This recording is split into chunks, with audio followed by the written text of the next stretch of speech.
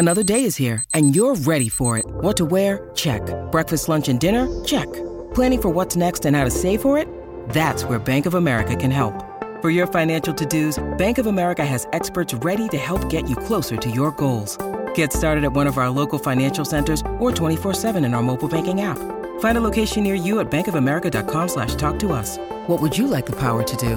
Mobile banking requires downloading the app and is only available for select devices. Message and data rates may apply. Bank of America N.A., member FDIC. When you need mealtime inspiration, it's worth shopping Kroger, where you'll find over 30,000 mouth-watering choices that excite your inner foodie. And no matter what tasty choice you make, you'll enjoy our everyday low prices, plus extra ways to save, like digital coupons worth over $600 each week. You can also save up to $1 off per gallon at the pump with fuel points. More savings and more inspiring flavors make shopping Kroger worth it every time. Kroger, fresh for everyone. Fuel restrictions apply. Welcome to Hub City Homers, episode 17, the basketball primer. We are finally at the doorstep of a new season. As of recording this, we are almost essentially exactly a week out. A week in maybe a few minutes, give or take. So we are looking ahead to the basketball season during this bye week. We have a great season ahead of us. Mark Adams will make his much-anticipated debut as a head coach, as will a whole host of transfers.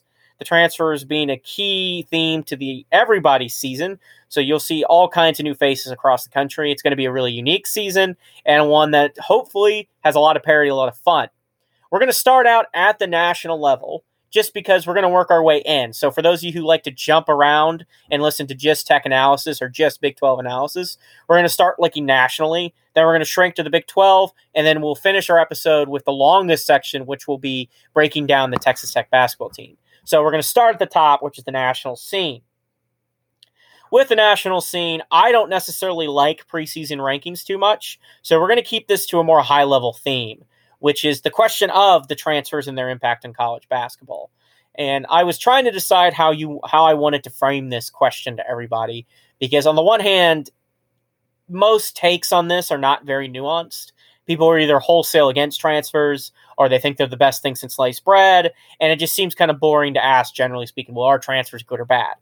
So instead, what I'm going to ask is a simpler question, but one that I think can get you a little bit more nuanced without falling into one or two definitive camps.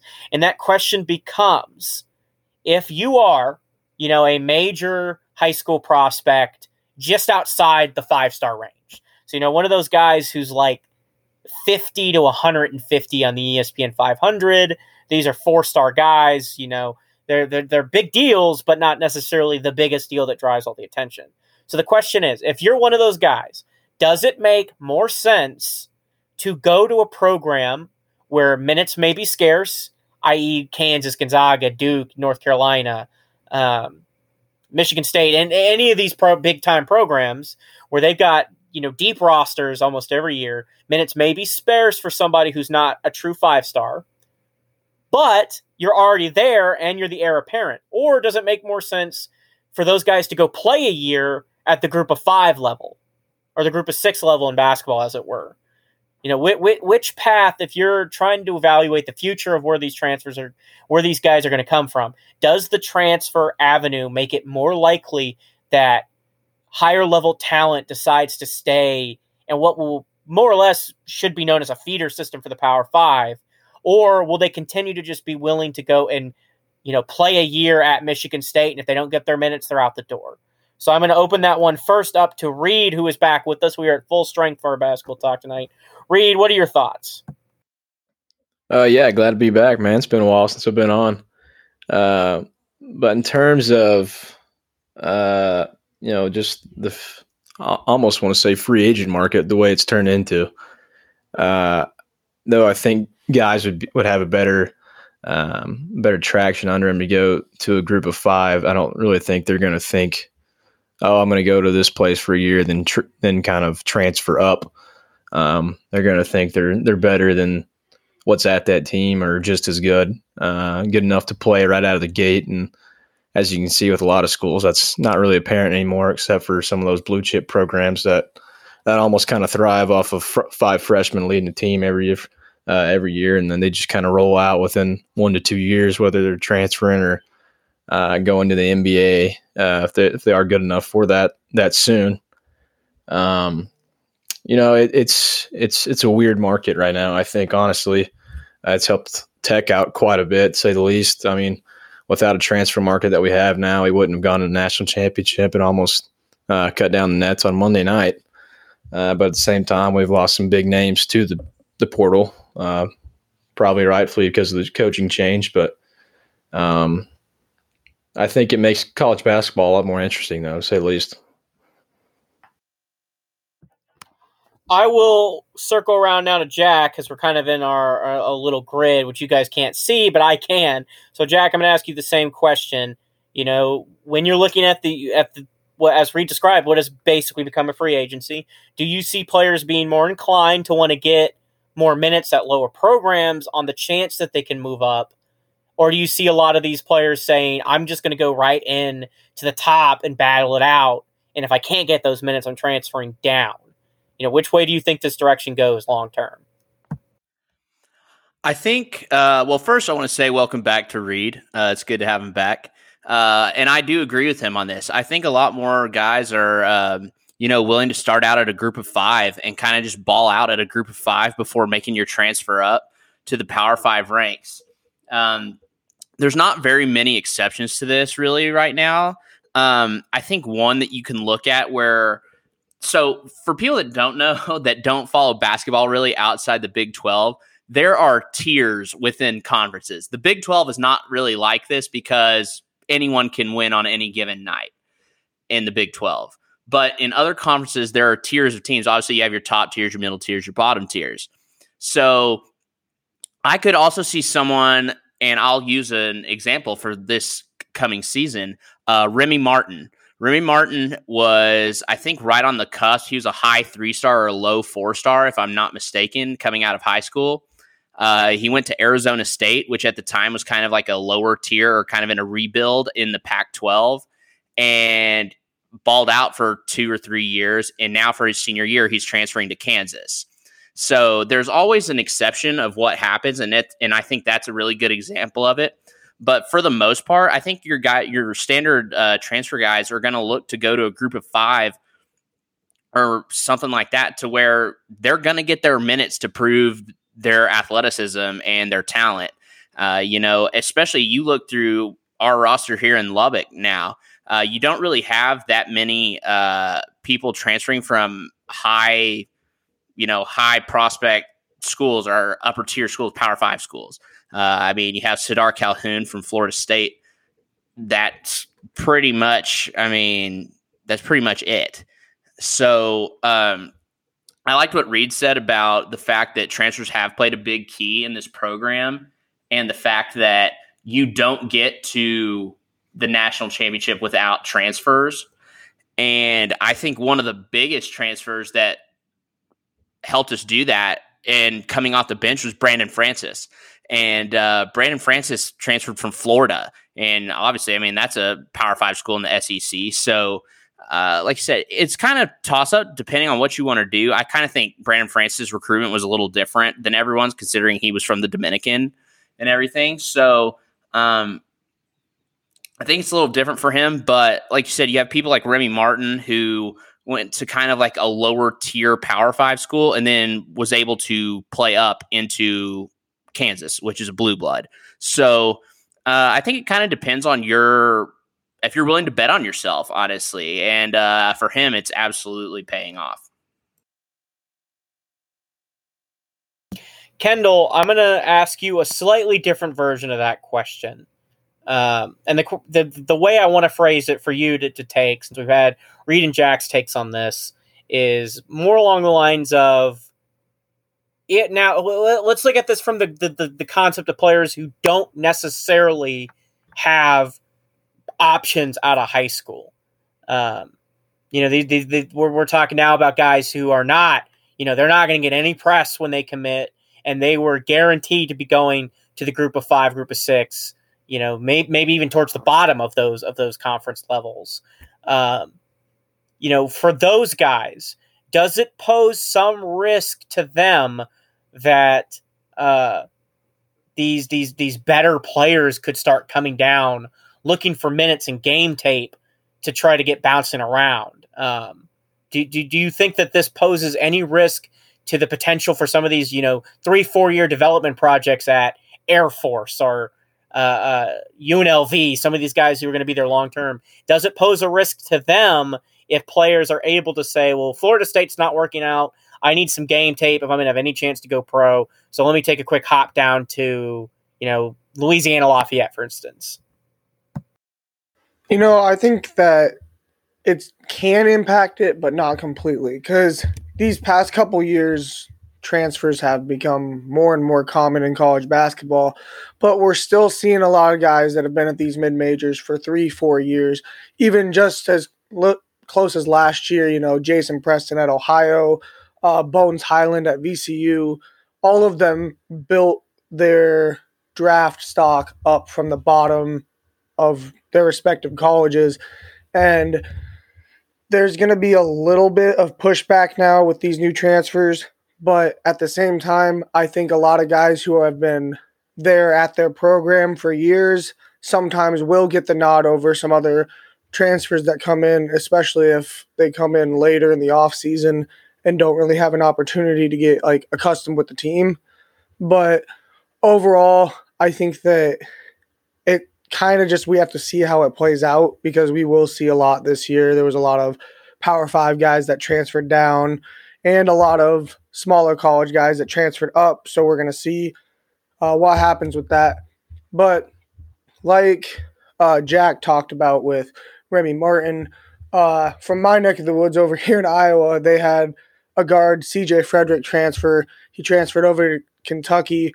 So I think that's also another aspect of, these 5-star transfers that are going to these bigger schools, or these other 4-stars are having even more competition now that proven players from other schools are coming in to try to build their draft prospect at these bigger schools. So I think it goes kind of both ways on who's impacted by it. The reason why I like to think about this more moving the other way is because I think people get fixated on the concept of these guys moving up, 4 years into their development.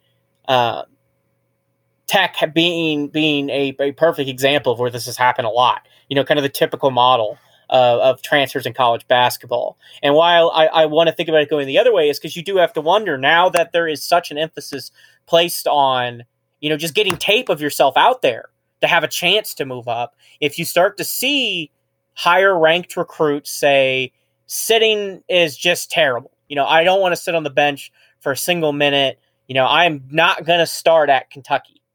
I'm the 4-star out of a class of 5 stars. So I'm not going to start at Kentucky. But where I would start is a program like, name like a middle tier or an upper tier mid-major, like New Mexico State or Nevada.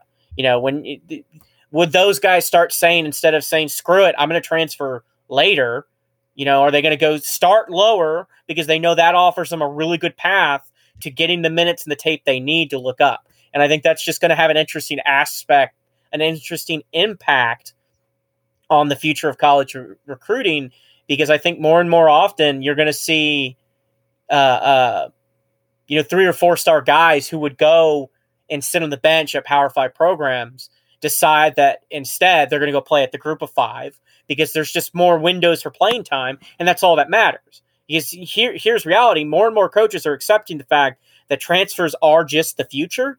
So they're going to put a transfer over any kid out of high school, 8 times out of 10. There are like 15 high school athletes a year who are going to be able to say definitively they are better than the best transfers. That's where we're going, because the best transfers have been in college weight programs. They've been coached up. They're just more well-rounded players for the college game, because the top half of the high school recruiting classes, besides the fact that they, while being extremely talented, they tend to be scrawny. They tend to not necessarily be well-conditioned.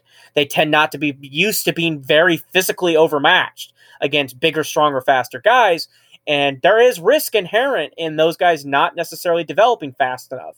Where if I'm, Mark Adams, for instance, yeah, you want that number 1 overall guy, but when you're not in competition for him, and you're looking more at the number 20, number 30 guy, the 20-30 kid out of high school is not better than Kevin O'Banner, right? That's what I'm talking about. So does that kid decide, if I'm not better than that transfer, let me go get a year at a lower tier. Let me go to an HBCU.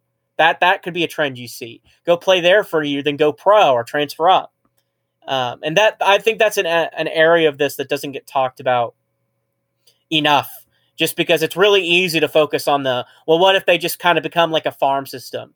Yeah, that's probably coming, but I think that you will see, at least to some degree, kids drop down to the group of 5 earlier because they need the minutes. They need the tape. They're competing against transfers. They need college tape to convince coaches that they should deserve a starting spot. I think high school recruiting's being devalued, and that may be a good thing. It could be a bad thing. We'll find out as these amateur professional leagues around the NCAA start to build out their proof of concept. So that's all the time I want to spend on the national stage. Like I said, I'm not a fan of preseason rankings, and any conjecture about the best teams at this point across the nation just isn't super beneficial to me. I'm more interested in what's going to hit closer to home if we're talking rankings. So we're going to look at the Big 12 now. And we're going to start with a pretty easy question. Well, not easy, but of all the Big 12 teams that have the best chance besides Tech to end up in the top 3, who's going to get it done? Who actually, or a better way to phrase that, because let's not overcomplicate the wording. Which team is the most likely besides Tech to make a run into the top 3? And I'm going to reverse the order this time. Or Kendall, that question's going to you first. I don't know. As much as I really hate to say it, Beard over at Texas, they have a lot of talent over there. And I think strictly based off talent, Texas and Kansas are at the very top of the Big 12. It's just a matter of, just like with over half the teams in the Big 12, is can their transfers, play together. Kansas has Remy Martin and Joseph Yesufu from Drake coming in that are going to make big impacts early, and I think that Yesufu is going to be one of the better players off the bench in the Big 12. So I think that the depth that both those two teams have is going to kind of make them very hard to beat. But I also think Baylor is going to be right there again this year. They just reloaded, and as long as they have their defense, they're going to be right there in every single game they play. But other than that, I think that a lot of the rest of the Big 12 is kind of, you don't really know what to expect out of any of them, because I feel like Oklahoma State, TCU, and even Kansas State, I could see and West Virginia, I could see all of them at the bottom of the Big 12, or I can see them competing for a top 4 spot and making runs in the tournament. So I think it's just a lot that we have to see play out and see how a lot of these transfers play together before we can really make any judgments on that. Jack, I'll go to you next. And the same exact question. You're looking at the Big 12, other than Texas Tech, who out of the, that next rung down from the favorites can really make a run towards the top 3? Well, I mean, going by the preseason poll, which I also am not a fan of, I don't really know if they're considered like a lower tier. But I don't think you can really ever count out a West Virginia team that's coached by Bob Huggins. His teams are always nasty on defense, and it's just super hard to play them anywhere, especially in Morgantown, which, I mean, for some reason, Tech has gotten lucky up there a couple times, I think, possibly. But,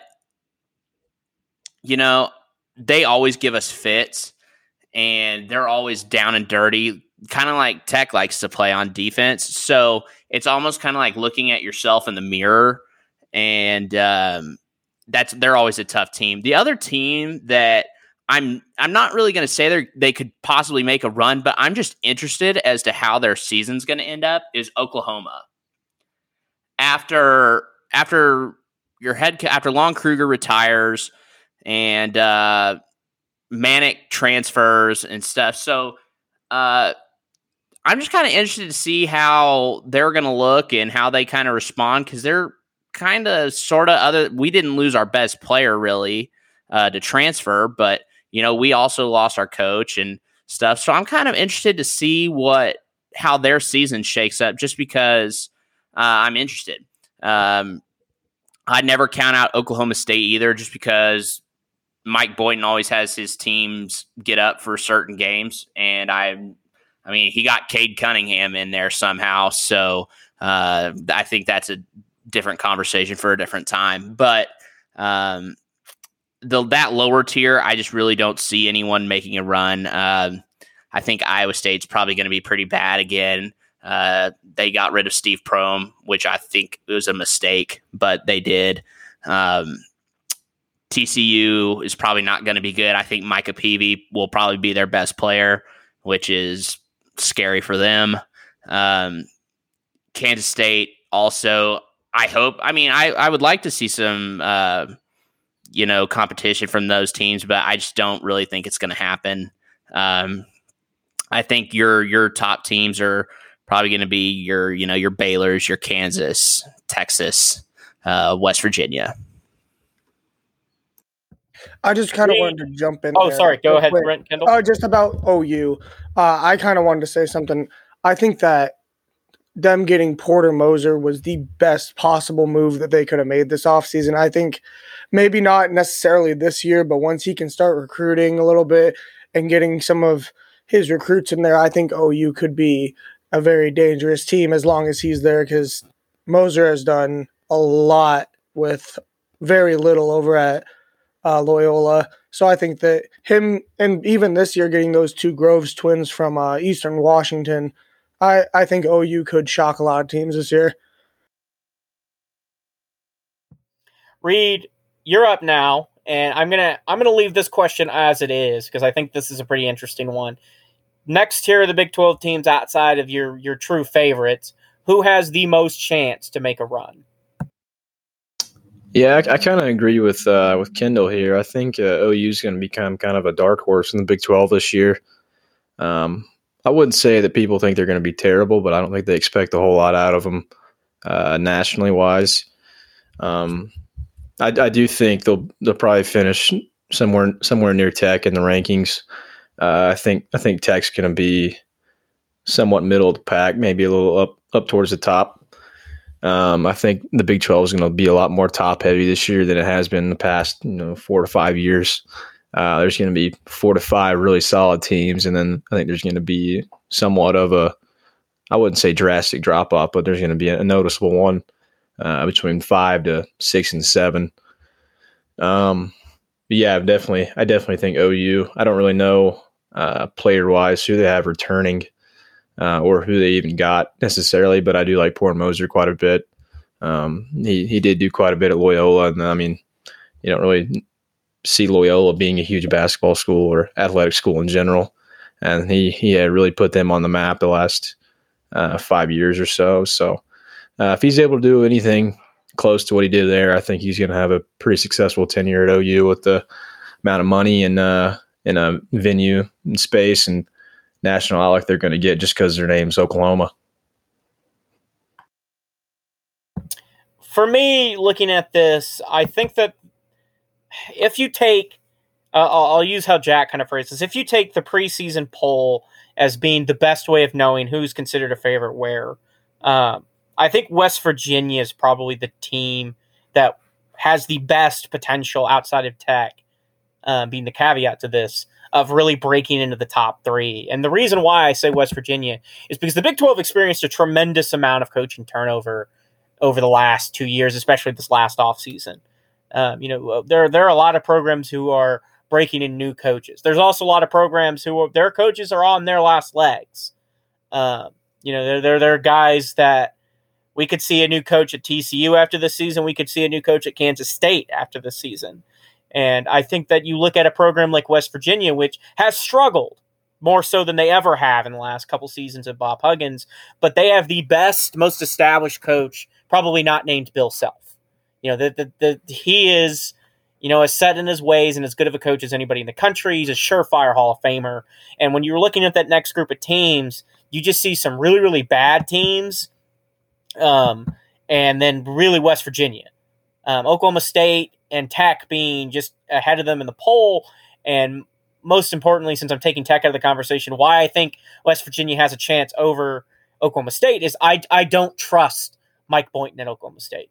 I mean, there are few players in college basketball who can single-handedly, carry you through a season like Cade Cunningham. And when you get one of them, you do everything possible making sure your team is just good enough around him, just well enough organized around him, that they don't hold him back.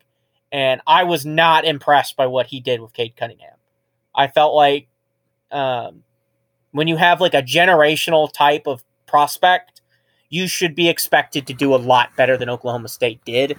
Now, it was a weird year with COVID, all that, but I haven't been impressed by him. I think he sold himself through, nothing. It's not like I'm not trying to say that he self-aggrandizes. I just mean he sold people on the vision he's preached for years. And I'm not saying, Oklahoma State's not slowly improving, but we're, a few years in now, and you just had the best player who will ever play basketball for Oklahoma State. And I'm not impressed. So I think Bob Huggins just is a better coach. And then I think it's been mentioned by a couple people now, but TCU, Kansas State, and Iowa State just aren't going to be good.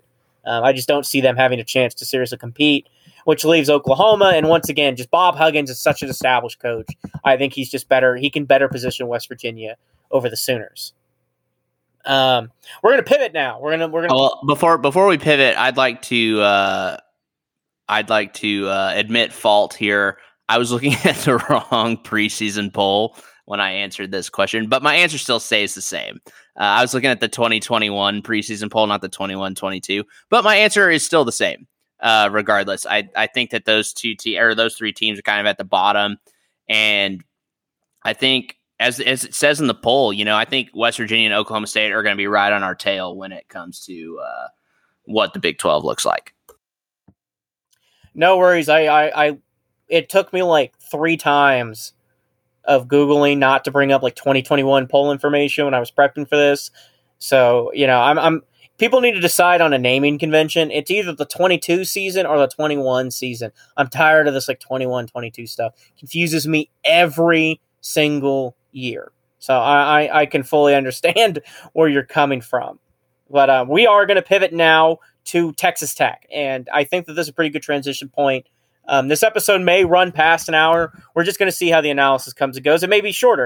We're going to say what needs to be said about this basketball team and take our time doing so.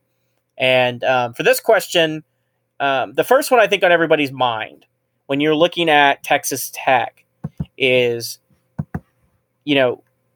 the biggest question is was this the house that Beard built? And was he just the program, or can somebody else step in? But to that end, you're looking at the coaching staff Mark Adams has acquired around him, because it's not just all on the head coach. His assistants do matter, especially in recruiting.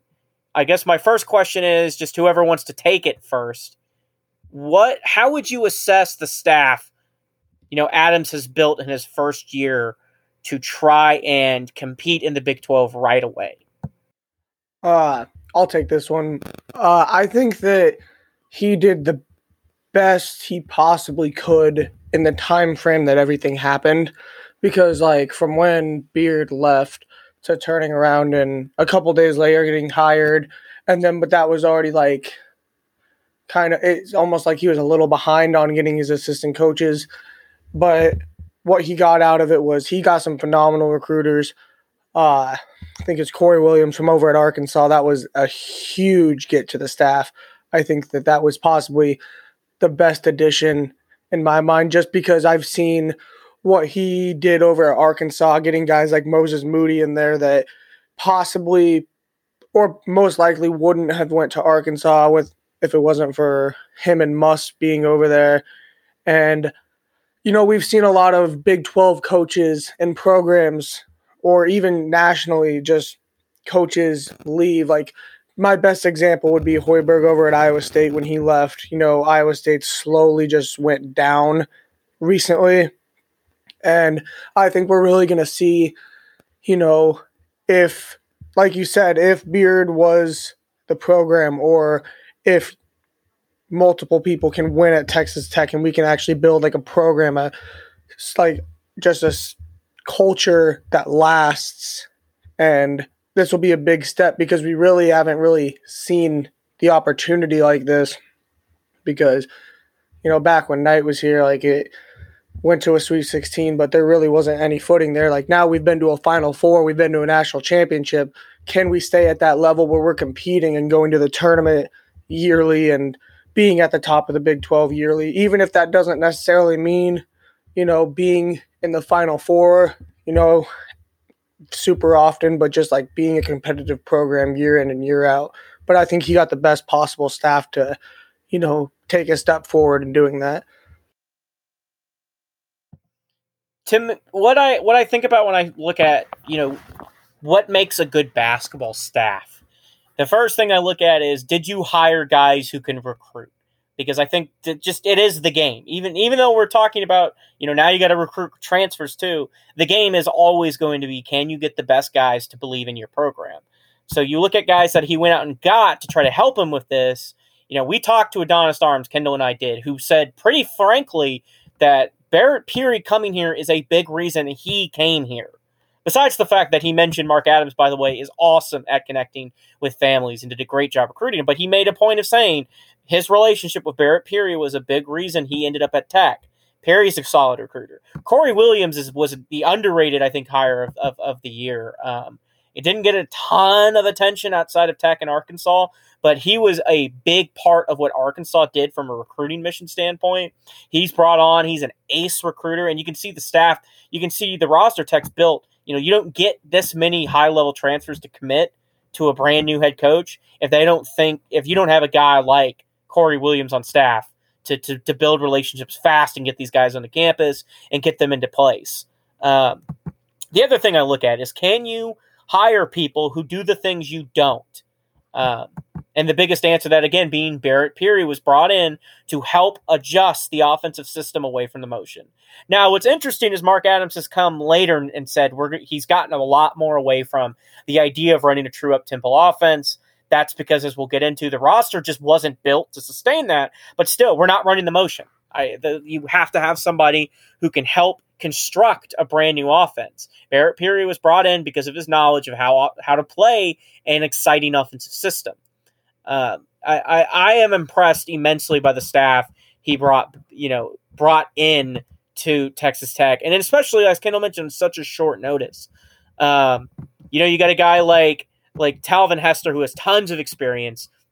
Daryl Dora is a Tech favorite. He played for Knight, and then was a grad assistant during the Elite Eight run, and he has spent the last couple of seasons at Austin Peay as a recruiting coordinator. And he's just another great example of, you go and you find young, exciting guys to help you do the things you may struggle a bit more with. Which it turns out, as I mentioned, Adams may not be a soft on recruiting, but he definitely put a staff around him to support his efforts there. So, Beard went out and let's just face it, he went out and bought the best staff money could buy. He bought up as many head coaches as Texas would allow him to do, and he built his super staff. I think that's too many cooks in one kitchen, but we'll find out. Adams didn't have that ability. That just wasn't something Tech could do at this time, both from the fact that that's just an absurd amount of money to pay in basketball assistants. And secondly, there just aren't that many head coaches who are going to come sign up for an experimental head coach's first time running a major program. And instead, he went and he grabbed the best assistants I think Tech could buy. And I have no complaints on that end. And I'll open this question up for one more response if anybody wants it, and then we'll move into the actual roster. So Reed, Jack, which one of you wants to take this one? Take it, Reed. All right, I guess I'm taking it. Honestly, I don't know a whole lot of background of the assistants you did hire. I do know that obviously Corey Williams from Arkansas has got to be a huge aspect just in terms of recruiting. From what I know he did at Arkansas. I know he had to be Musselman's right-hand man with a lot of guys that came in to help to build that team that they had. They obviously hadn't necessarily been bad at basketball, but they made a pretty noticeable jump while he was there with the amount of talent they had on the roster.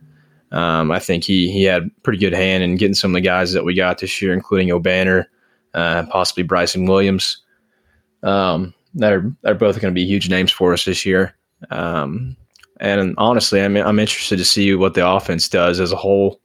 I've only really known motion offense since I've been a Tech fan, really, which is, I guess, is all right to see if it works. But a lot of times there were spaces where that did not work out well at all for our team.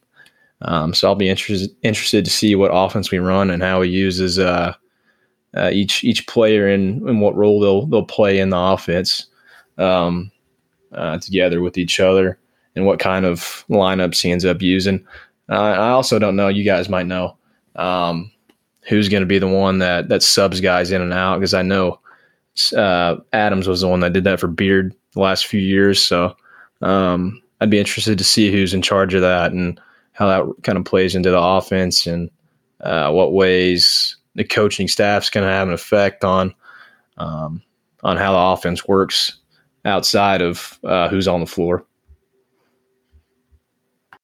From what I've heard, I think it's going to be a mix between Sutton and Peary. From what I've read, and I think that was more very early in the hiring process when it comes to the assistants. So it may be more defined now, but I think that earlier when I think I read it back in June or something, that said that it was going to be a mix between Sutton and Peary.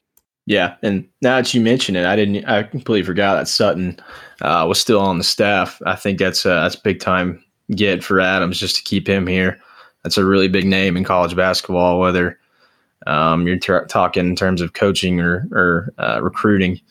I think that's pretty big to keep him here, and not letting Beard have him in Austin is big time for us. Yeah,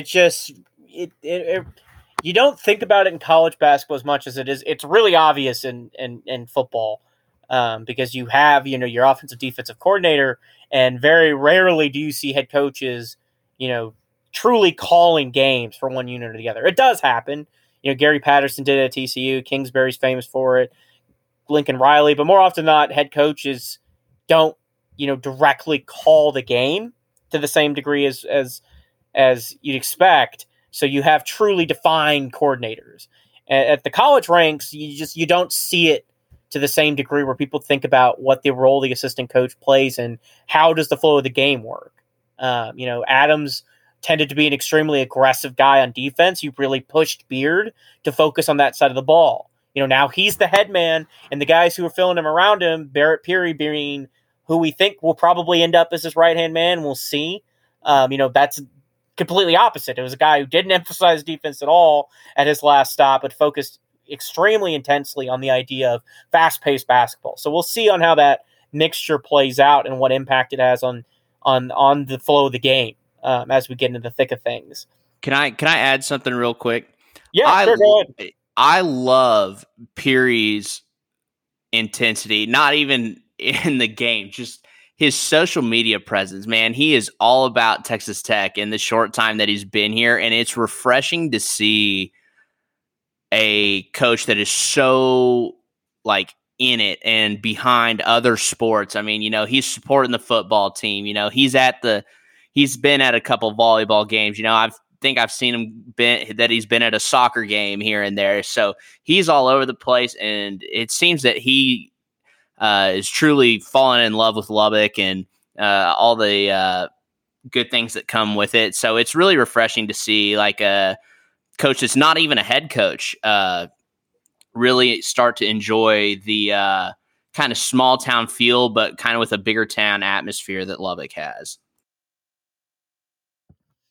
Yeah, I mean, we have had some interaction with Coach Peary on Twitter. So have a lot of people. I mean, he's just all over Texas Tech, which I think was a big emphasis for Mark Adams as well, was to find guys who'd embrace this community as much as he has in the West Texas identity. And I think Peary is as excited as I've ever seen any coach to get to work from an assistant standpoint.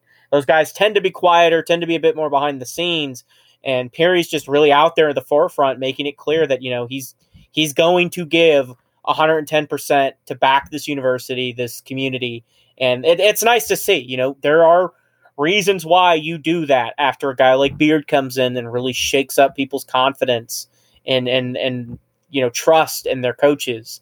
You want a guy like that to kind of shore up the bases and make it clear, this is where I want to be right now. You don't need to worry, which we always kind of had to worry about with Beard as much as we all, wanted to believe what he was saying.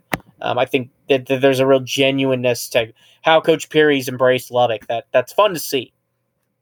So coaches are important. Mark Adams is going to be a big storyline. I guarantee you most Tech games until 3/4 of the year are gone, they're going to spend most of the game talking about the coaching transition.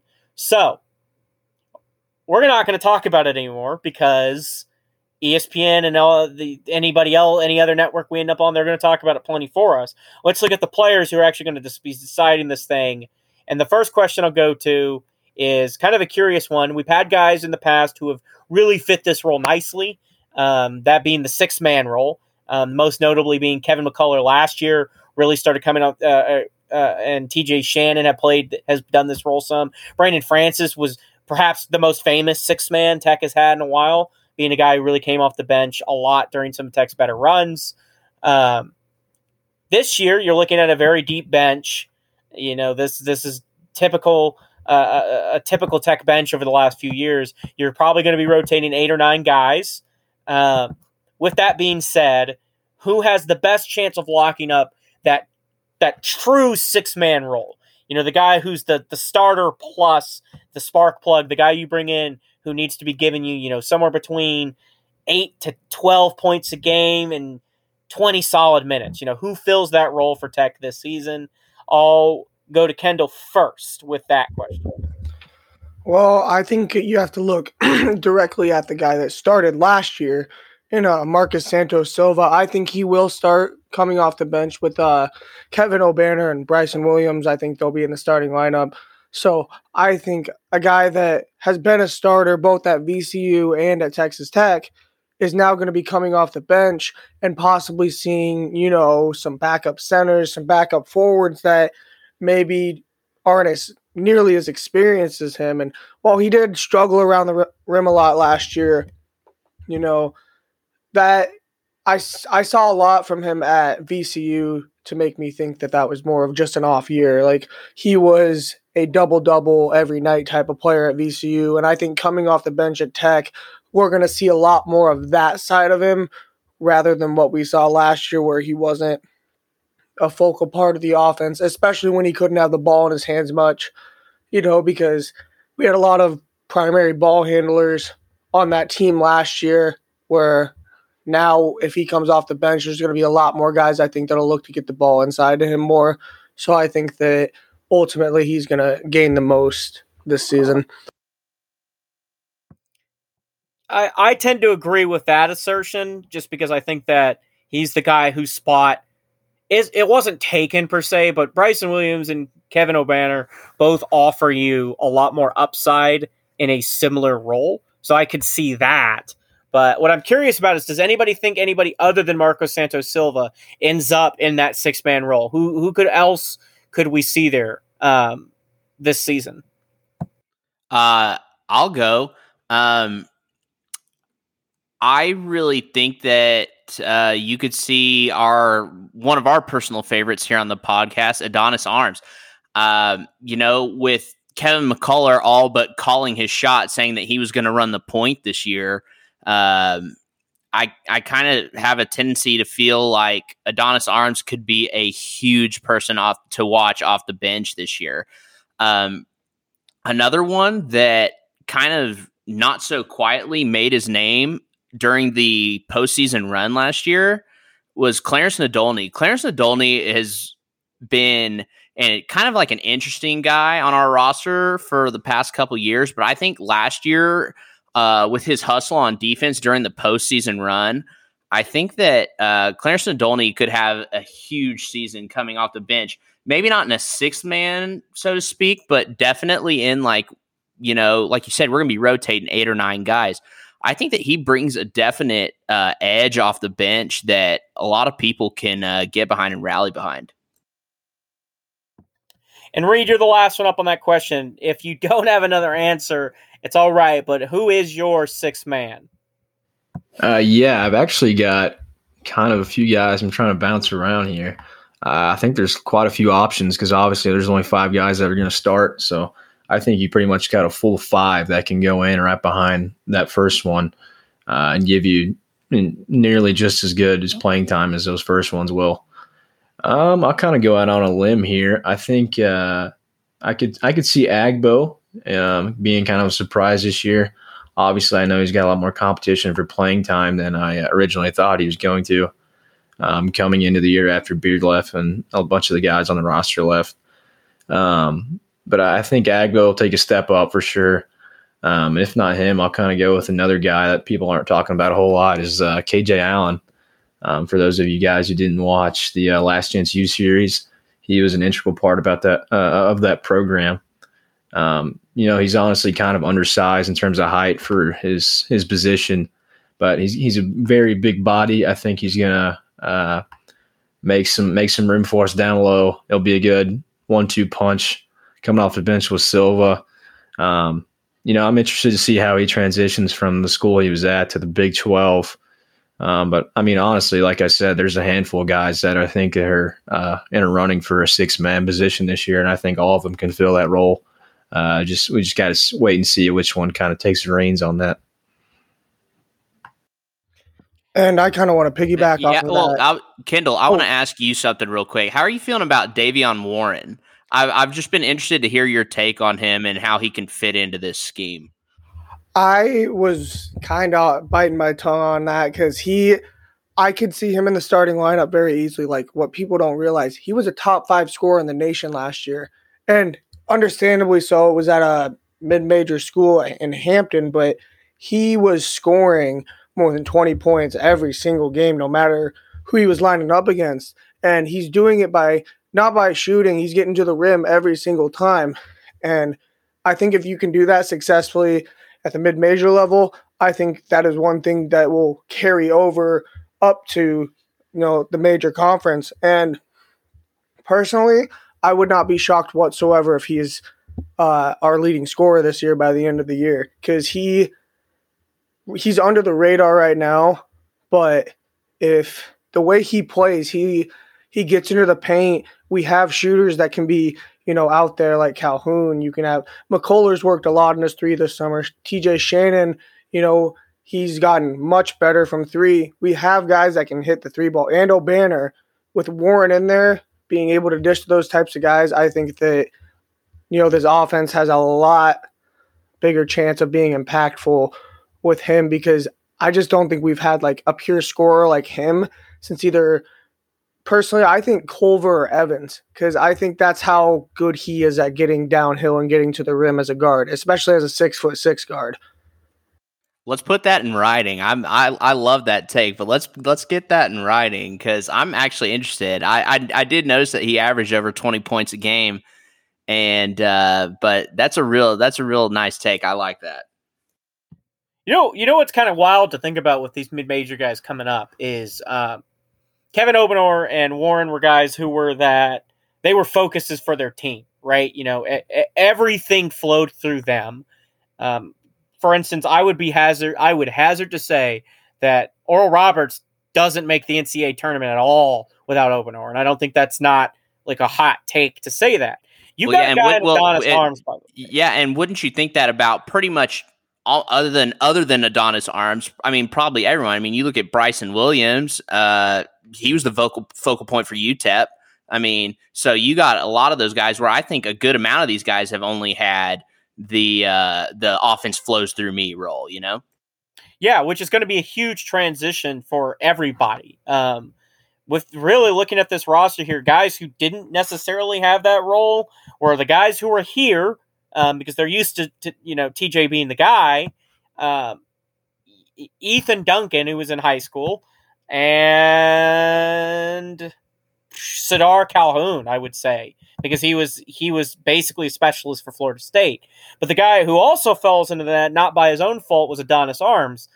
He played at a mid-major who had the philosophy of a platoon-style system. You played, 5-7 minutes, whatever, and he rotated in a fresh 5. That hurt Adonis Arms' number. Guys, if you watch his film, and he is a podcast favorite, we talked to him, and we did ask him this question, and he did a very diplomatic job of not saying, the quiet part, which is it hurt him that he didn't get the minutes he probably should have. There's a reason why I can't name anybody else on that roster with him, yet he played the same minutes as any of those guys. I think he was limited to 20 minutes a game out there, which is ridiculous at the mid-major level to believe that you're going to take a guy like Arms out. So I think that Adonis Arms is a guy who you could really carve out a 6-man role if Marco Santos Silva, either doesn't have it or, isn't really getting the PT necessary. I think Arms is a guy who's going to be expected to come in there, and I don't know if they'll make him a true point guard. I don't know if they're just going to like him more as a shooting guard. I don't know if he can be a true facilitator to the degree that they're asking McCullough to be, and they'll ask Warren to be when he's on the court with him. But I think Adonis Arms is going to be the guard who comes in that is expected to spell, some of your guys and keep the offense moving. And his tape is limited, but it's pretty something to watch how explosive he is. But with the question of 6-man begs the question, who the hell is going to start anyways? Since we've talked a lot about who might just be first off the bench, it's much more important, I think, to also consider who's going to start out on the game. So I'm going to open this up. Again, just whoever wants to go first, feel free to hop in. But your projected starting 5, or if you'd rather, the starting 5 you like best. I'll jump in just so Kendall can prove how possibly insane this starting 5 is. Obviously, I feel like your givens in the starting 5 are going to be obviously TJ Shannon and McCullough. I really like the idea of McCullough running the point. He said in an interview that he grew up playing point, and that's what he was going to play this year. So I'm pretty stoked to see that. I also think Bryson Williams is probably, for me at least, he's a super senior. He went to UTEP, led them in points, I believe. So I think that you could easily make a case for Bryson Williams. He's played a lot of the teams that Tech is going to go up against, just in non-conference stuff at UTEP. I also think, like we just talked about in the last question, I don't see why Davion Warren wouldn't be in there. One of the top point getters in the country across the board. Then you have guys like O'Banner, Calhoun.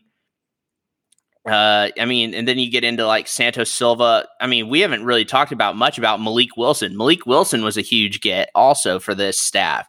So this is really, I think, one of the first times in looking at Tech basketball where you really didn't have that set starting 5, that it could kind of go either way here and there. You have legitimately 7 to 8 guys on this roster that could contend for a starting spot. I think, like I said, really the only 2 guys in my mind that have, maybe 3, that have a starting position locked up are going to be TJ Shannon, McCullough, and probably O'Banner. I think anywhere from there, I like, as Kendall said, I like Davion Warren in that starting lineup. I like Bryson Williams also. And then you have other people. You have Marco Santos Silva, Adonis Arms. You have a lot of people that could very easily insert themselves into a starting role depending on their play throughout the season. I think that first game against North Florida is going to be a huge tell. I think you're going to see a lot of guys rotating and a lot of different fives trying to match up with each other just to see which players kind of interact in a game situation and have a good flow. But for me, if you were to ask me today, it's November 2nd as we're recording this. I would say TJ Shannon, O'Banner, probably Davion Warren, McCullough, and probably Bryson Williams would be my starting five to start out. I take the position that I don't know if this is a problem, but this feels like the first time that I really don't know at all what lineup the staff is going to end up preferring. A lot of Beard teams the last few years have had this sense where you didn't know what pieces you had to plug in together to get them to work. I think the problem here is I think there are a lot of pieces that could fit together and work. So it's just about maximizing it. There were some Beard lineups in the past the last 2 years that the lineups he was running out there just sucked. I mean, they just didn't work at all together. I don't think there's any combination of most of these cats that you can put out there where you don't see some level of success. I think the question becomes, how does the staff want to attack? You have some true size. You have Bryson Williams, Kevin Obanor, and Marcus Santos Silva if you want to play bigger. You can also, by the way, we haven't mentioned him yet, and the only reason why we haven't mentioned him is because he's just a super under-the-radar guy. That's Daniel Bacho, by the way. He was a guy who, if he had not been hurt, probably would be on everybody's radar as a draft prospect this year. He was the top overall prospect coming out of Europe, came to Arizona and was hurt, so we haven't seen a lot of him. So you can go, he's a true probably center. So you can go big with, if he pans out, Bryson Williams, another big guy, Kevin Obanor, strong forward, power forward kind of guy, Marco Santos Silva in that same vein, more of an inside player. You can also play small, a lot of lengthy guards. You could put up a lineup more along the lines of, McCullough, Warren, Sadars Calhoun, Arms, and then Marco Santos Silva / Obanor to balance out your lineup. You want to play a bit smaller. I'm not certain which way Mark Adams want to go. I believe I mentioned this earlier, but he started out the year being the process being very adamant Tech was going to play a lot faster.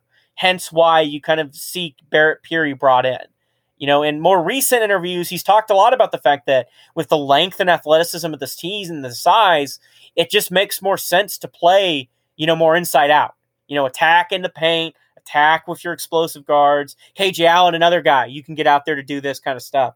There's just a lot of length, and that doesn't necessarily mean that these guys couldn't run a more fast-paced offense. It seems to suit them more to get a bit bigger.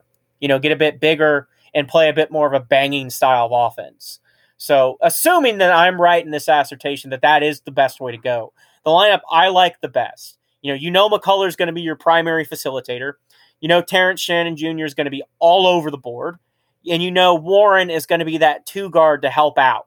I think at number 3, you put in Bryson Williams. And I think you go Evan Obanor at, he rounds out the roster. And the reason why I think that you go with this kind of lineup is because with Williams and Obanor, I think that gives you two really good guys who can play. Williams less so, but Obanor in particular inside, and then they can step out and take some shots. I think you got Warren, McCullough, and Shannon who can all, drive and penetrate. And I think that if there's been any point of emphasis we know of, it's that McCullough and Shannon have been spent a lot of this offseason trying to pick up a three-point shot. And from all the reports, they've started to develop it a bit more.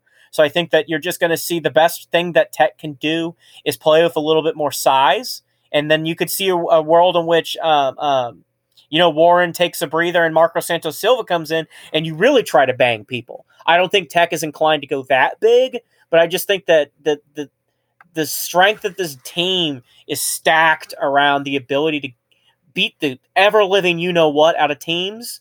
And I think that starts by playing, some combination of Williams, Obanor, and Silva at all times, with Daniel Bacho being that, developmental candidate that we hope pans out to be to give you like a true center. So that's kind of where I'm leaning on, what lineup I'd like to see or kind of expect to see. I agree with most of that, but here's one problem I can see kind of coming up later in the season or at any point this season is if O'Banner gets in foul trouble at any point, I do not think that Santos Silva and Bryson Williams will be able to play together. I just think that both of them are too paint dominating. I feel like both of them can kind of branch it out, but it's definitely not going to be your most efficient offense. Williams has showed in the past he can shoot the three, but it's not a strong suit of his. He shot at like 30% or below his whole career at UTEP. So I think that could be where a problem comes in because I also don't think you can play KJ Allen with either of those guys. I think that O'Banner is the one that you can play with those guys, but I don't think those guys can play together because I just think that there's only room as far in college basketball with spacing. There's only room for one big guy down there in the paint. And I think the reason O'Banner is going to be so damn good here is because he shoots the three ball at such a good percentage that while he can go into the paint and be a paint beast, he can also come out and just be a sharpshooter when he needs to be. And he's the one that can run that, the pick and pop while also having a guy like Williams or Santos Silva on the bench. And I think ultimately that's why I think O'Banner and Williams are both given starters. Because I think when it comes down to Williams versus Santos Silva, I think as of right now, everything points to Williams being the better player and being a better fit with the guys like McCullough and Shannon. So I think that those four are actually more of a lock. I would say Williams, O'Banner, McCullough, and Shannon. And what it comes down to is that other guard spot, essentially. And you can really slate in Warren, Arms, Wilson, Agbo, Nadolny. It's all a matter of, what you want. And Nadolny has shown actually last year, he did show that he can handle the ball if he needs to. So I think that is something that could be shown later on. I think Nadolny could end up in the starting lineup before the season's done with. So I would say to start the season, my bet would probably go to Warren filling that fifth spot with McCullough, Shannon, Williams, and O'Banner. But look out for Nadolny to possibly fill a spot at some point in the season. Yes, Frenchie, yes. Yeah, I'm about on the same page as Kendall here. I think there's four guys that I don't want to say are a lock from a coaching staff standpoint, but for me, I think there's no way you don't start the four of McCullough, Shannon, O'Banner, and Bryson Williams, leaving the two spot open for whoever one of the other five guards you want to stick in there. If I just take a shot in the dark as to who would take that right out of the gate, I might just say Sadar Calhoun, based primarily just off of Power 5 experience.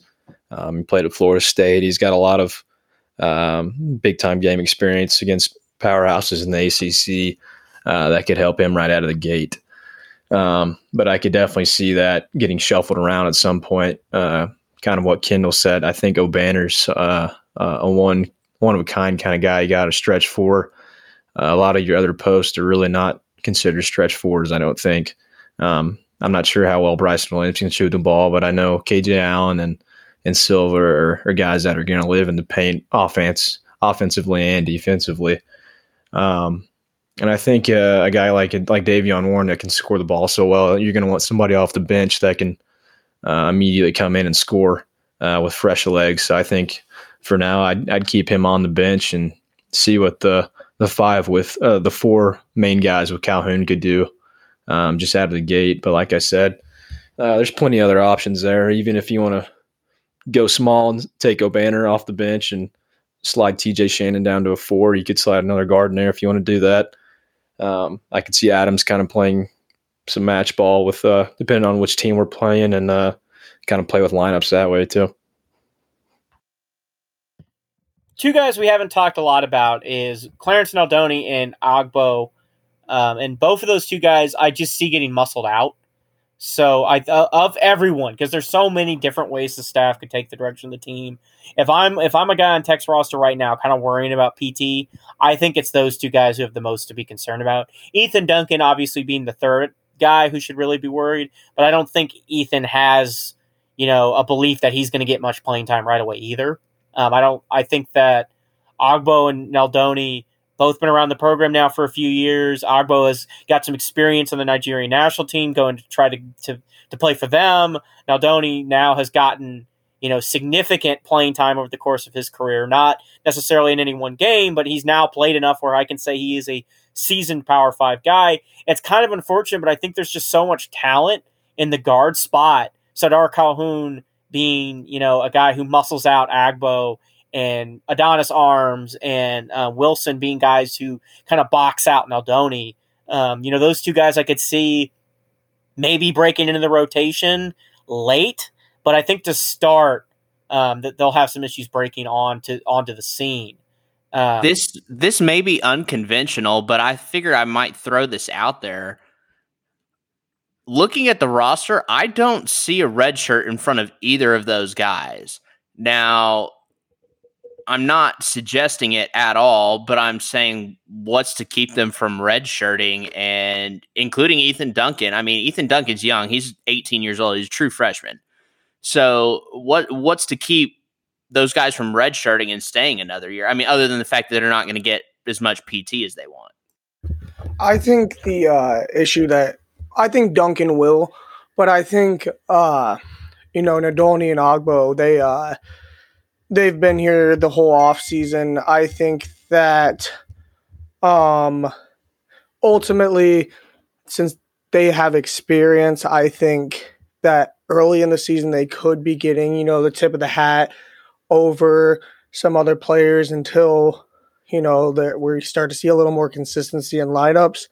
So I personally think that Nadolny and Agbo could carve out, pretty big roles for themselves. I can also see them kind of falling behind, though, because these guys are experienced that are ahead of them, and they have, at their past schools, there's 20-point per game scorers. We have, Wilson was just the Sun Belt Freshman of the Year. Like, there is a lot of talent. I can see it going either way, but I just think because of the opportunity of playing time that those two probably wouldn't look to redshirt, especially because the roster is already kind of thin when it comes to, if there starts to be some lingering injuries or anything. I don't know that there's a lot of options. So I think that they would be very hesitant to redshirt them just in general. I just think the other part of this is just those two guys are going to be what Avery Benson, I think, was to the program in the past. They're guys that Mark Adams will rely on to either amp up the energy or calm the team down, because there are guys who have been in the program who are experienced, who are going to be fresh legs to come in at critical moments. Because that's all Naldoni's really ever done, by the way. I mean, he's never been a serious role player. He's always been a guy that's brought in to play extremely hard for a few minutes, then get back on the bench. Agbo being a guy who's gotten basically no serious playing time because his streaky shooting hurt his upside in previous seasons. But I don't mean to suggest that these guys won't get any PT, but I just think that as we go through the season, I think there's just a clear skill gap between Sadar Calhoun and Buzo, who, would fill a similar role. They're not necessarily the most explosive guards in the world, but they're known for kind of shooting the lights off. And I think that there's just so many lengthy guards to play defense that a guy like Naldoni, who doesn't have really an offensive game, he doesn't have much of an offensive arsenal, I think he's really going to struggle to find a spot. Now, that gets thrown out the window if Kevin McCullough can't run the point. If you have to find another facilitator, a guy like Naldoni, who may not necessarily be the world's best offensive player, he may have to step in and be, your backup facilitator. But it's just the roster this year is funny because there's just so much length. There's length across the board that it's hard to say which direction the team wants to go. What I do want to kind of, at least for now, pose a question that I think is this is the closest we'll get to touching true preseason rankings. And the question I want to ask to kind of wind us down is, just where you sit right now, where you're personally sitting, where do you think Tech falls in the Big 12 hierarchy? And You can base this off of, without just on paper, or you can base it on where you think they'll end up on the year. However you want to take that question. But, from where you're sitting, where is Tech right now? I'll jump in first. I think Tech is in the middle upper tier. I think there are some tiers, talent-wise, or maybe just overall in the Big 12 right now. I think Kansas and Baylor are at the top by themselves. Those two are pretty much in the upper echelon. And the only reason I put Baylor up there is just because they won a national championship. I think that beneath that, you have a couple teams. You have probably Texas, Texas Tech. And like I said, as we've mentioned, we don't really care about preseason rankings. And I really don't, again, this is our explicit podcast coming in. I really don't give a shit that Chris Beard has Texas ranked number 5 overall in the country to go into this. The last game I saw Texas play, they lost to Abilene Christian. So that's the last Texas team that I've seen. So as far as I know, that's the caliber of team they are. I do know, Chris Beard didn't build Texas Tech from nothing. So, he has his own thing, but, and he did do a lot of good for Texas Tech and Lubbock. But at the same time, I feel like, definitely Kansas and Baylor are in a spot on their own. And then Tech and Texas are kind of in that upper, middle afterwards. Well, and I'll be honest, the 1 year at Tech that I felt Beard actually had any expectations, I think that team shit the bed. They were not consistent whatsoever. And I think that's why, Tech coming in under the radar looks a lot better than I would rather be in Tech's position right now as far as coming in under the radar with all these new transfers and stuff, rather than in Texas's position of where they're at right now and being in the top 5 with a lot of players who've never played together. So I just wanted to throw that out there. Are you referring to the Ramsey year? Yes. Oh yeah, definitely.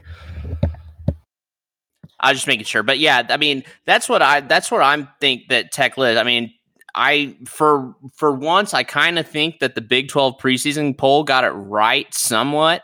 I think they kind of disrespected Baylor a little bit, but I know that there's some stuff going on in that program. A lot of moving and players gone, players staying, all that. But I think in my mind, just over the past couple of years, Kansas and Baylor kind of not head and shoulders, but definitely head above everyone else. And then I think you have teams like Texas and Tech.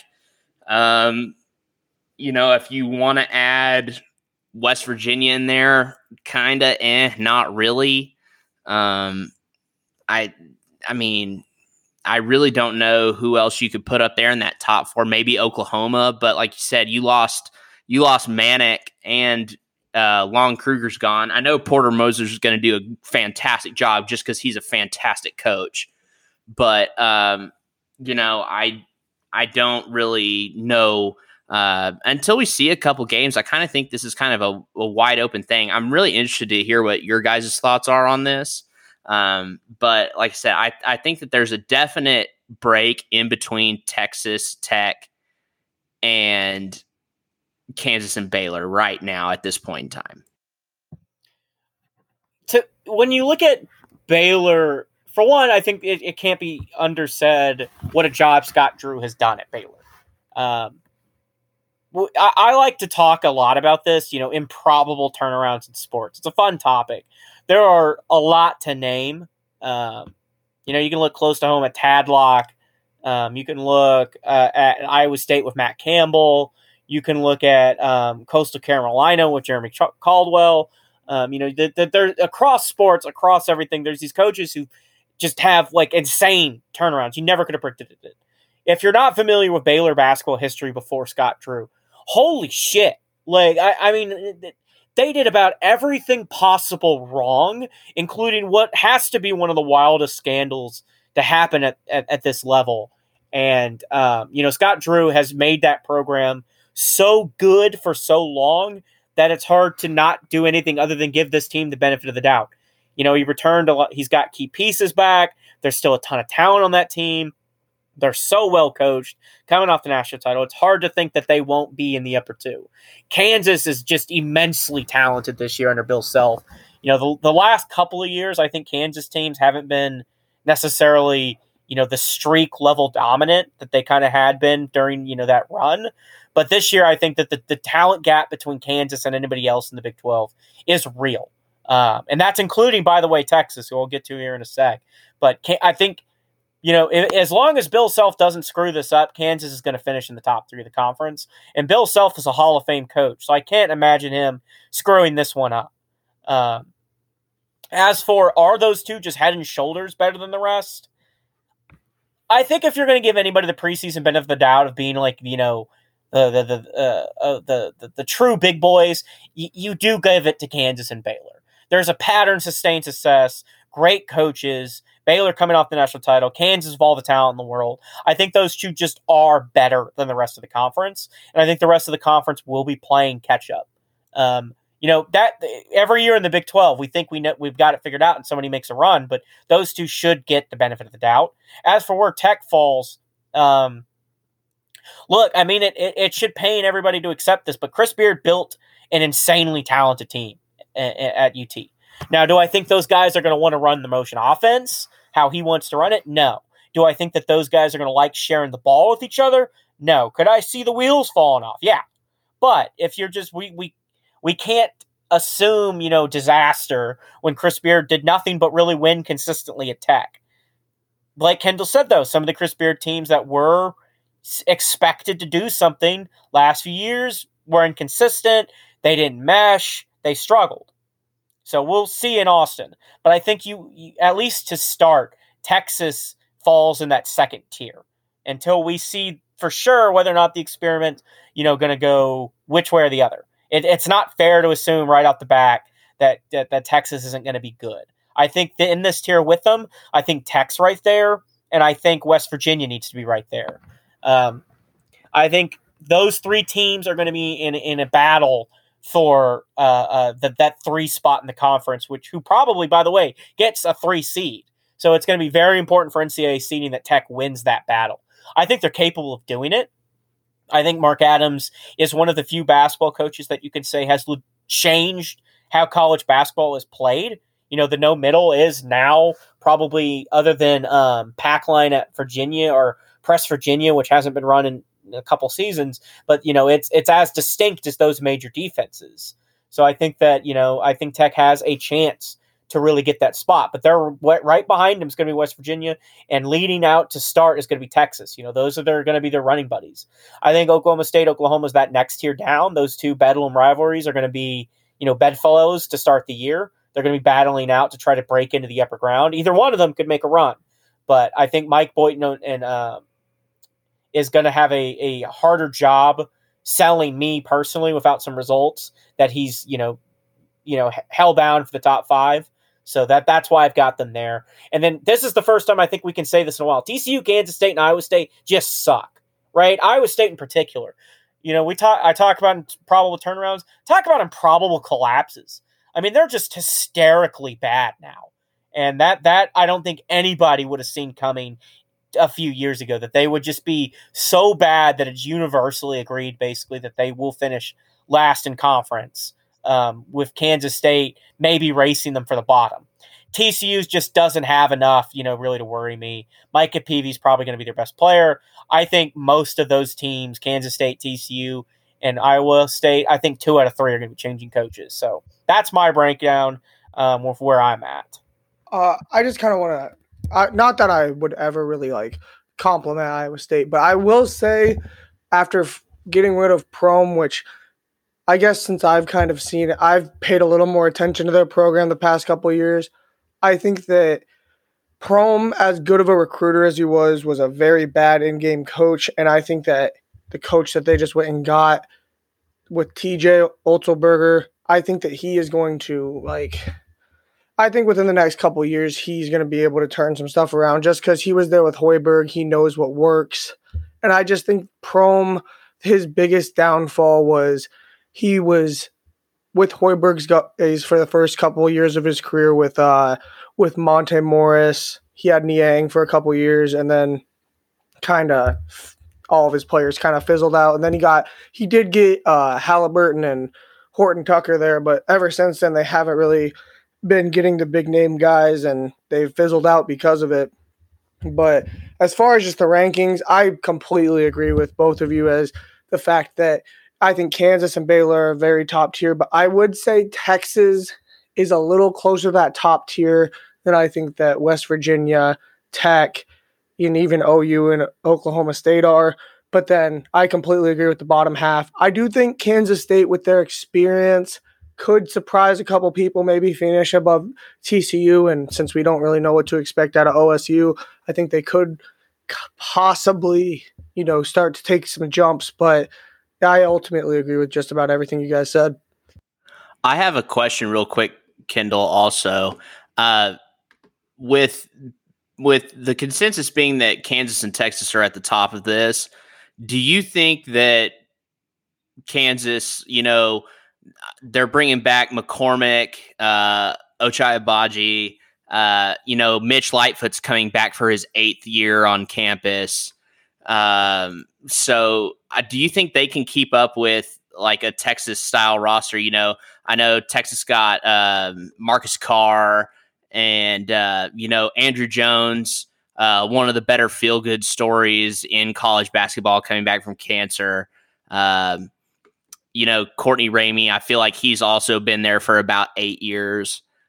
So do you think that Texas and Kansas can, I guess my question is, do you think it's just strictly a knockout battle between Texas and Kansas for that top spot?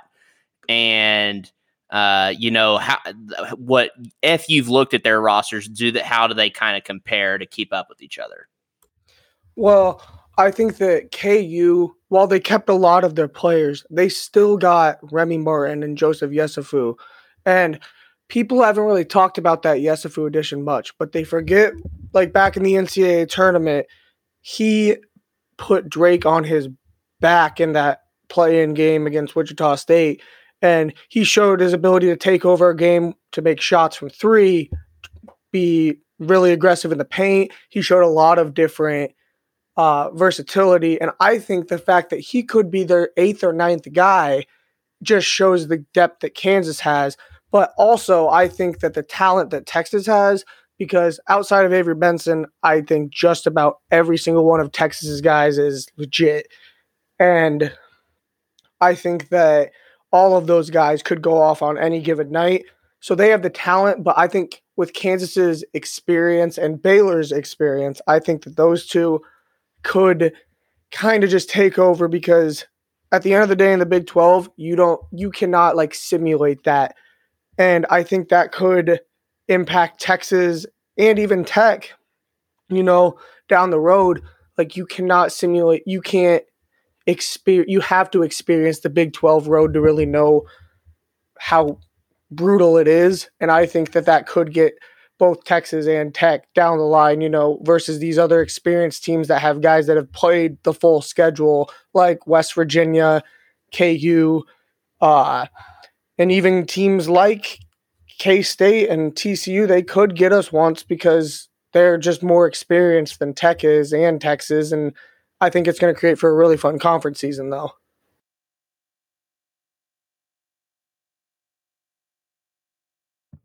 Yeah, so I mean, like, my thing with Kansas is just Kansas is one of those schools that pisses everybody off for the simple reason it doesn't matter how flagrantly it seems that Bill Self has skirted the NCAA rules. These kids keep getting paid, so it, keep signing up. We retained, a bunch of surefire talent. Well, who's going to join that surefire talent?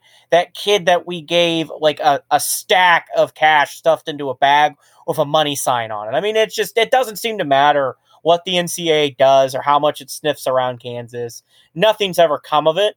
So I can't fault for these kids for getting paid. All I'm saying is just, if Bill Self can get away with it, surely somebody else could in the conference too. Well, look at Mike Boynton. Mike Boynton got Cade. Don't ever overlook the fact that Mike Boynton hired, was it Cade Cunningham's dad or his brother to be, I think it was his brother, to be an assistant coach on his staff after he was, while in the middle of recruiting Cade Cunningham. So don't ever overlook that. Oh, I'm not saying that it doesn't happen. And one of the things I want to point out is, anybody else wondering how the fuck Chris Beard convinced like 5 guys who would normally all go to individual schools and be the man, how he convinced those kids like it's okay to share all of a sudden? Yeah, like we're real transparent there, Texas. Like a guy like Devin Askew is not leaving Kentucky to go to Texas with 3 to 4 other guys that are averaging 20 points unless he's getting something out of it. Like you can't convince me otherwise. Well, I don't understand how this stuff happens so blatantly. You mean like the NCAA is looking for somebody to hoist up as the poster child for don't cheat or we're going to punish you, and the Blue Bloods are just daring them to pick one of them to do it. Texas isn't in that group, but that's another, like, these big money programs are just daring the NCAA to act, and that's why I get so frustrated that Kansas does this every year. Don't get me wrong. Bill Self, Kansas, they're going to recruit great no matter what. But it just remains to be said that how many programs could survive the kind of scrutiny they've gotten over the last year and a half? How many programs could have the behavioral issues they've had both on and off the court that KU's had without any impact at all to anything they're doing in the recruiting rankings? I mean, I think Jarrett Howard is a real key factor in that. And it doesn't surprise me at all in the slightest that Chris Beard was able to poach him from Kansas. And then as soon as he comes to Texas, you start getting in this same little, niche that Kansas was in with all these other people. So, I mean, it's just one of those things. So I think Jarrett Howard I'm not calling him a bad person or anything, but it's sus to me, to say the least. And I don't want to say that, like, I have a problem necessarily that these kids are getting paid. I just mean it to the degree that, like, if we're going to pay these kids, so blatantly, so flagrantly, then why the hell is everybody worried about, like, what the NIL stuff is doing? Because, we're already have to be dumping fat stacks of cash at these major programs to get these kids in. So why am I going to be worried if, like, the backup center signs a deal with, like, a barbecue joint, or your left tackle's third option in football, your third string guy is going to sign a deal with some random burger hut? Like, why is this the concern for the NCAA? Why did they waste so much money lobbying this with Kansas and Texas can pretty much do whatever the fuck they want? I mean, I don't believe this kind of recruiting success, especially at Texas, happens above board. There's just no way you can convince me that this stuff is happening legally. Kansas has a history of it, so we just kind of all know Nike's shelling out money to get kids at Kansas. Oh, well, that's happening in a bunch of blue blood schools and a bunch of programs that Nike, Adidas, Under Armour, these guys have ties at. Yeah, Adidas. Adidas at Kansas, yeah. But the Texas one in particular is another one where I just don't get it, because it just doesn't make any sense to me that the NCAA is going to overlook this crap, because it's not like Texas is known as the place that keeps secrets. We found out that monkey bit that kid in like 5 minutes. That's in the middle of somebody's just block party at Halloween. Not even the Texas head coach or player, an assistant coach, a recruiter that most would never have heard of if his name wasn't kind of in the running for Wazoo. But we knew his monkey had a problem in 5 minutes. Yet you're telling me nobody knows why these ball handlers, these guys who are primary ball handlers, all agreed to play together? Something that never happens in AAU or college ranks, that all these kids are just like, yeah, I'll take less minutes and points. Sure. I'm gonna hop off my soapbox. We close out this episode. Well, let me hop on your soapbox for a second. I do promise at least a 30-second to 1 minute explanation of this in our next Hub City Homers podcast about the Texas special team coach and his, I don't know if it's his fiance, girlfriend, new wife, whatever, and her pet monkey. Because I do want to address this very much. I've been following it all week, and it's giving me a very decent laugh throughout our coaching search. So I will promise a bit of a segment on that. Yeah, we're gonna have monkey time. If this wasn't the basketball podcast, we would have dedicated a significant amount of portion to monkey time, as I think most of the nation would have. We'll be getting Don't into that forget later. about Pole Assassin in there too. That whole story is just ridiculous. Like, I saw that this morning, and I follow a lot of like Iowa State people, and since they play Texas this week, I've heard their student section is looking forward to buying a bunch of monkey costumes and stuff. So I think that'll be a great game to watch. I would describe the story as bananas, no pun intended, or actually full pun intended. Yeah, I don't want to get too much into it now and ruin the fun later. But all I'm going to say is when I read that story, I saw it first as like one tweet from just a random guy on the Viva the Matadors feed that we followed. You know, I think it might have been even a former writer who was followed on the site, just talking about a monkey. And I had no idea what was happening. So I just put my phone down. I came back to a couple hours later and saw that. And if we don't get a 30 for 30 about the monkey, I'll be a little disappointed. So and I threw it in the Slack chat also. I was like, hey, y'all, I hope y'all have seen this because this needs to be a topic. Yeah, I mean, it's just we're going to get into that party late because we needed to do basketball first. You know, we got to prioritize the primer.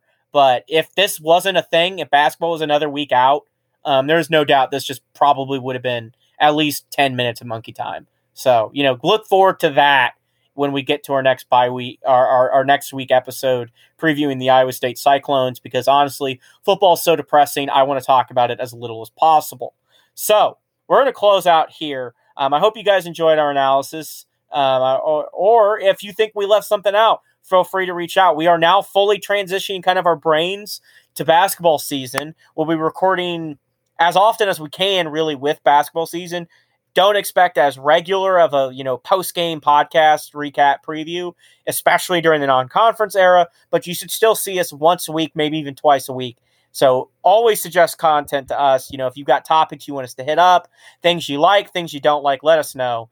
This has been the Hub City Homers. It was great to have Reed back. I'm here with Kendall and Jack as well. Reed will be joining us for all of our future podcasts on the basketball side as the schedule allows. Once football's done, you'll be hearing a lot more from Reed. So good that we were able to get the whole team together for this one, though, tonight. We are recording this as of Tuesday. We're finished up on 9/17. So, this time next week, we'll have basketball across the country. So looking forward to it. Wreck 'em, and have a good weekend, y'all.